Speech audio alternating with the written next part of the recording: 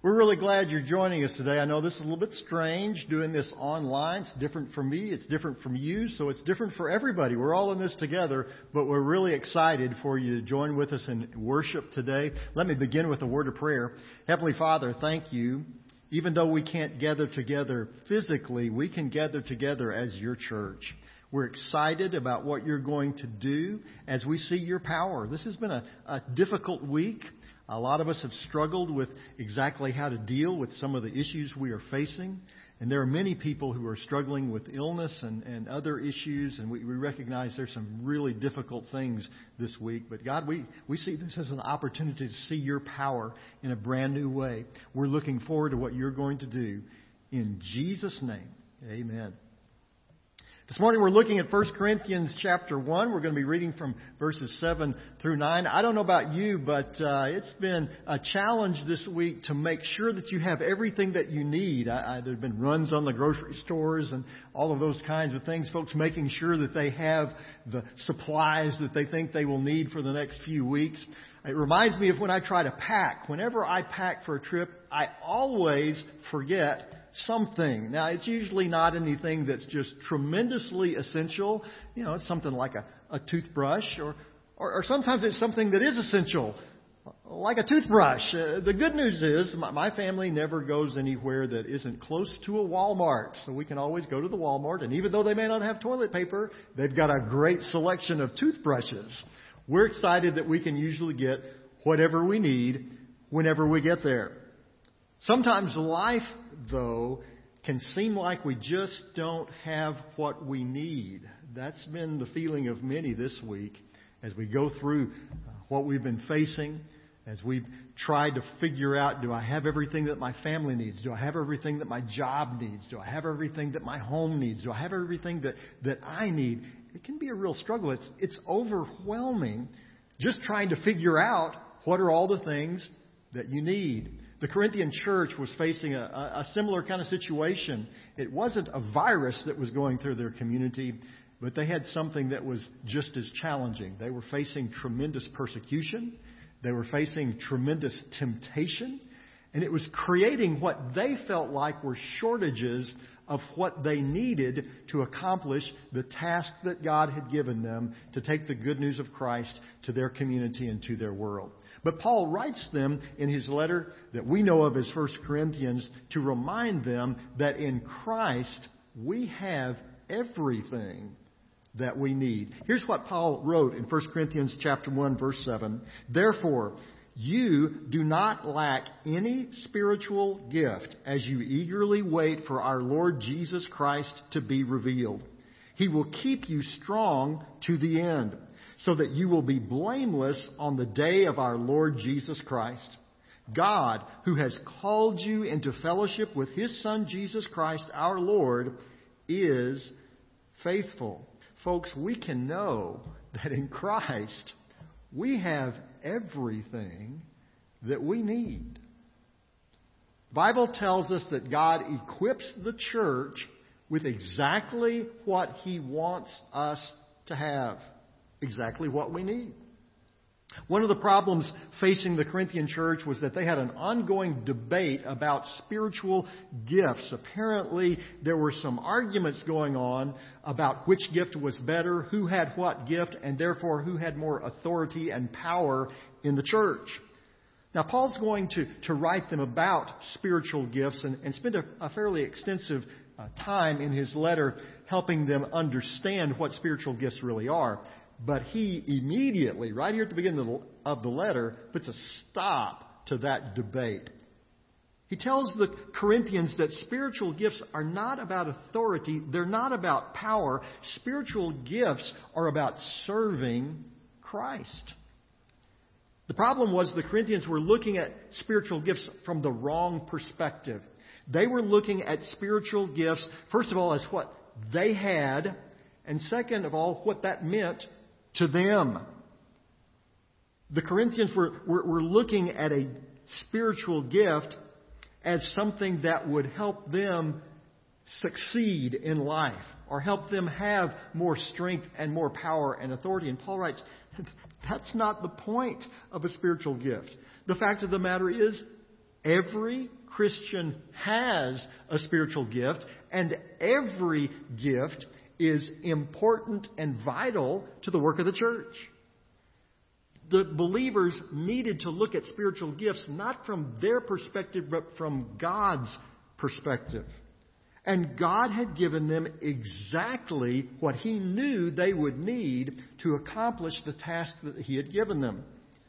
Again, there in verse 7, Paul writes, "Therefore you do not lack any spiritual gift as you eagerly await for our Lord Jesus Christ to be revealed." That's an audacious statement. For Paul to say, you don't lack anything. He's telling the Corinthian believers that they have everything they need to serve the Lord until the day that Jesus Christ returns. So what Paul is writing to the Corinthian believers extended far beyond them. It extends all the way to us today. We, as the church, have exactly what we need. We are not lacking in any spiritual gift. We have exactly what God intends for us to have so that we might accomplish His will, even in this day when we're doing church online, when we can't physically meet together.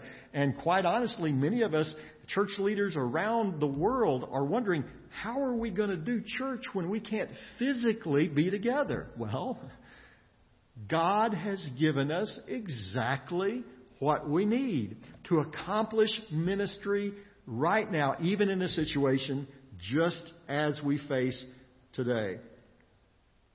Imagine what you could do if you had everything on whatever list you might have in your brain about what you need in life. Or put it another way, imagine if you had no excuse not to do something. It's like when your mom caught you when you were a kid and you were on the couch watching cartoons, and she came in and said, "You know what? If you've got time to watch cartoons, you've got plenty of time to clean your room." And she was right. The fact of the matter is, you did have time to clean your room. You just weren't doing it at that particular moment. Sometimes the church can suffer from that same kind of mentality. We can think we don't have what we need when what the real situation is, we're just not using what we have. We think, I'll start this new ministry just as soon as there's enough people that will come in and help me with it. Or I'll go on a mission trip just as soon as I get a little bit extra vacation time. Or I'll start sharing my faith just as soon as I finish that class on evangelism. Well, the fact is, you have exactly what you need to do the ministry that God wants you to do right now. And you notice I mentioned some things that we're a little bit in a bind of doing right now. I mean, we can't do a mission trip right now because of this current situation. We can't start any new ministries right now because of our current situation. And you may be thinking, well, see, I can't do that. But yes, you can. The reality is we've been thinking through new strategies, new ways that we can do church while we're having to shelter in place and all the other things that our officials are asking us to do. We're recognizing there are some brand new opportunities to reach people we've never reached before.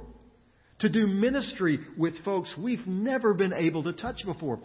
Just our doing what we're doing right now, creating an online worship service. We're going to be able to extend our worship outside of this building where I'm standing right now. This place where very soon we're going to be able to gather back together again. But we need to remember that right now, even when we can't gather, we can do ministry in ways that God has provided us because Christ has given us everything that we need. But Paul doesn't stop there. He doesn't stop simply by saying that, okay, God's given you every spiritual gift that you need, so you have everything that you need for the task. He goes one step farther, and it's a huge step. Not only does God provide us with everything that we need to do the ministries that He wants us to do, God promises that He will be faithful. Verse 8 tells us, He will keep you strong to the end, so that you will be blameless on the day of our Lord Jesus Christ. God, who has called you into fellowship with His Son, Jesus Christ, our Lord, is faithful. If we knew how everything was going to turn out, then it would be much easier to endure some of the twists and turns that life brings. That's been very true during this season that we're facing as we deal with COVID-19. Part of the struggle is we just don't know how this is all going to turn out. All kinds of different projections have been made and all kinds of different statements have been made. But part of the anxiety, part of the worry is we're all wondering, well, just how long is this going to last? And how is this going to affect our business? How is this going to affect our nation? How is this going to affect our school? We're just not sure how it's all going to turn out. What if we could understand how it was going to turn out? That everything was going to be okay. And not just okay, that God was going to do something really amazing, something really miraculous. It's sort of like if you're playing on a sports team and you know what the end score is going to be. Now, obviously, a sports team doesn't do that. But if you could know what the end score was and you knew that your team was going to win, then if at halftime you're behind, that really wouldn't bother you that much. Because you would know, hey, I know we're going to come back, we're going to win this game. So you would go out in the second half and you would play with great confidence because you knew how it was all going to turn out. Or suppose after we're able to do so, you get a ticket to Hawaii. Well, you'd be willing to endure that coach seat with all those other folks crammed into that airplane because you know where you're going. You know how that flight turns out. We can endure some hardship knowing that our God is in control. Now, I can't tell you how this is going to turn out. I don't know the future, and we're just kind of dealing with this as it comes. We're riding the wave, making decisions and trying to be as flexible as we can. I don't know exactly how long we'll be out of our being able to meet physically together. I hope it's not long, but I don't really know. But one thing I do know, God will be faithful. The Corinthian church could understand that. They were facing some really difficult hardships that were coming at them from without their church. Folks were bringing in persecution. It was a terrible time of tremendous difficulty. They were facing some other difficulties that they had brought on themselves. They'd made some bad choices, some bad decisions, and they were suffering the consequences from that. But Paul writes to them saying, okay, God's going to deal with all those things, but we know how it's all going to turn out. God will be faithful. He would keep them to the end. Their eternity was secure, and nothing could change that. In fact, he doesn't just say that they're going to just barely make it into heaven and just kind of crawl in there by the skin of their teeth. No, he says they would be blameless. Now, Paul knew this church wasn't perfect. Just read the rest of the letter. He calls them to task on some things that they have done that they shouldn't have done. They had some very tremendous corrective things that they needed to do to make things right in their church. But even with all of that, Paul knew the power of Christ was greater even than their mistakes. That in the end, they would find God to be faithful. 9 times in these first 9 verses, Paul uses the name of Jesus. He does that because he knew that was where the Corinthians need to place their hope. It's where our hope needs to be also. Technology continues to march on in very important areas. In fact, what we're doing today, we're figuring out this technology. The service that we're doing this morning is going to be pretty simple because we're just kind of figuring this out. We hope to add in some new elements and make this a very worshipful time for you. And as time goes by, we hope to get this better and better. We hope by the time that we're meeting together that we'll be live streaming the services that we'll have in days to come, not just because of some virus, but that we'll be able to continue to be live streaming our services on into however long the Lord allows us to do that. Technology is a great thing. There's all kinds of ways that technology helps us. One of the things that technology helps us is to find things. If you lose your phone, there are amazing apps that you can place on your computer that you can get on that app and just type in there and it will ring your phone. So you can listen for it and find which couch cushion you left it under. And even if you left your phone somewhere outside of your home, there are wonderful apps that you can pull up a map and type in some information, and it will show you the exact location of your phone, where it is, right there on that map. Now, it may not show you which couch cushion it's under, but they've created other things even for that have these little tile squares that you can connect to your phone, and then again you can just use the little app, type the information in, and it will guide you to exactly the location where you can find exactly what you're looking for. As believers, we have the guide to exactly what we're looking for. There's a lot of questions about what we're going through, a lot of questions about how this is all going to be resolved and exactly what this is going to look like.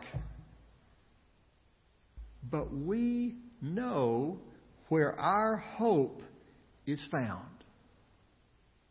Sometimes the circumstances around us can look pretty ominous. That's been the case this week. Sometimes the news that we've heard, some of the projections that we've heard, those have seemed tremendously overwhelming.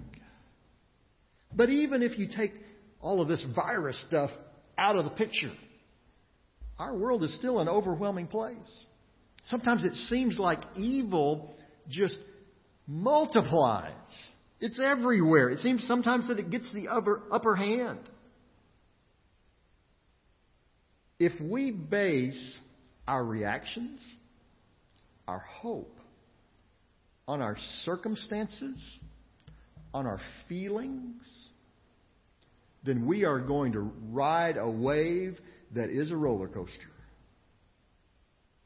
We have to remember that our hope is not in our circumstances. Our hope is in the unchanging Lord of all. Our hope is in Jesus, and He will always be faithful. We can live in confidence. Even though we don't know all that tomorrow will bring, we can know that whatever tomorrow brings, our God will be faithful. My prayer for you over these next days is that the hope that we know in Jesus will shine bright in your own life, in your home, in everything that you do. And that you and I and all of us as believers will remember our God is faithful. Heavenly Father, if nothing else, this time has reminded us of how much we need you, how much is out of our control, how much we are completely dependent upon you. And God, we thank you that we can have full confidence in you, that we can know you are in control. So God, we pray, whatever tomorrow may bring, that our hope, our focus will always be in you. We thank you in Jesus' name. Amen. Obviously, because we're not together, we can't have a formal invitation, but we do want to offer you a virtual invitation. What I mean by that, maybe as we've been reading through God's Word today, God's touched your heart. Perhaps you've wondered, well, what does it mean to know Jesus Christ as Lord and Savior? We want to help you understand what that is. And you can find out by simply emailing our church. Our address is nhbc@nationalheights.org. If you'll simply email us and say, yeah, I want to know more about how to receive Jesus, we'll get some information to you. Or maybe there's another decision that you're needing to make. Maybe you're saying, you know what, when this is all over, I need a church home. I've been out of church for a while. I know I should have been a part of a church, but I just hadn't been doing that. But I got to get that right. And as soon as you guys start meeting, I think God wants me to come and be a part of your church. Just email us.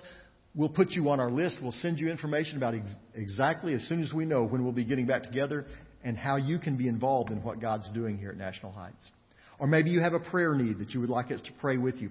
Please email us and let us know. We would be thrilled to just be lifting you to the Lord, maybe in a specific area in your life. But whatever it might be, we want you to know we're praying for you. We're here for you. And God is faithful. Thank you for worshiping with us this morning.